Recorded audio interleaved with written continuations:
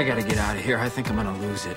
Uh-oh. Sounds like somebody's got a case of the Mondays. I am dealing with the break room problem. Oh, good. You caught the, I had something for this. The PETA predator. I'm afraid we have a bad image, sir. Market research shows people see you as something of an ogre. You ought to club them and eat their bones.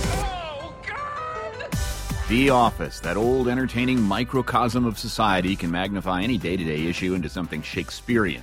While TV shows are the comedies, real-life office dramas can quickly become Shakespearean tragedies. In our series Occupational Hazards, responsibilities of parenting and the office can quickly become a crisis. I know that a babysitter or daycare glitch unexpectedly can become a tsunami at work as I try to get someone to cover for me or move the schedule around.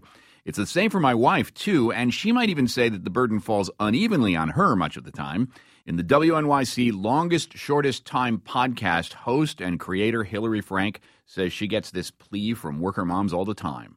I mean, I hear constantly from my listeners that when there's, say, a kid homesick or a snow day, it's generally assumed both from the employer perspective and the partner perspective, and I'm talking about even dads who are pretty liberal and involved, that the mom's going to take care of it, that the mom's either going to stay home or figure out the babysitting situation. So mom is first responder on the unexpected events that cause school absences, that sort of thing. That's right.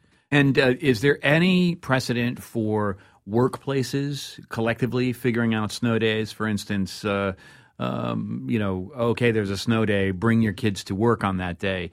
That sounds amazing. It sounds amazing, but we don't see collaboration taking place on these kinds of issues. I have not seen that. I think that's got to happen. And I don't even think work hour flexibility is something you see very much. You know, after I had my daughter 5 years ago, I, for the first time, went and tried to find a full-time job in an office. I had been a freelancer all those years.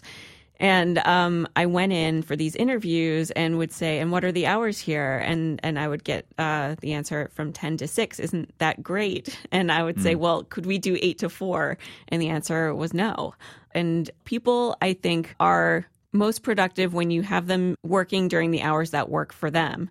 And so I don't see why that couldn't work in offices across the board. Well, what you're describing is a cultural divide between the kid less or the could care less about kids group and people who understand how the world works.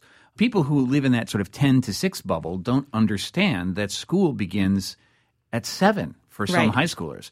That's right. I mean, I also think that people who are making these decisions need to understand exactly what it means to be a parent, if they don't already. Like, I did an episode where we sent a childless man, Sean Cole, a reporter from This American Life, into MIT's breast pump hackathon. He had never seen a breast pump in his life. And he came out after spending a couple hours around these breast pumps and people telling him what it meant to pump at work. He was like, I had no idea. I thought you just go into a room, for a few minutes and hang out and take care of it. And he didn't realize, like, everything that goes into this, the state of mind you need to be in. And what do you do with the little bags? Yeah. The coolers under your desk? Yeah. And how long it takes and how often you have to do it. And he came out thinking, I just had no idea that this is how working new moms had to do things. And I think if more people who are employers could have that kind of experience and really understand it, maybe we'd start to see some changes. There's a lot we don't know about the experiences of being a parent. I guess you can't always put yourself in those shoes, but you can try to understand the experience a little better. Empathy is important. Hillary Frank, host and creator of The Longest Shortest Time. Thanks so much. Thanks, John. Join us tomorrow as we continue our Occupational Hazards series by exploring the world of office politics. At Radiolab, we love nothing more than nerding out about science, neuroscience, chemistry. But we do also like to get into other kinds of stories. Stories about policing or politics, country music, hockey, sex, of bugs. Regardless of whether we're looking at science or not science, we bring a rigorous curiosity to get you the answers. And hopefully make you see the world anew. Radiolab, adventures on the edge of what we think we know. Wherever you get your podcasts.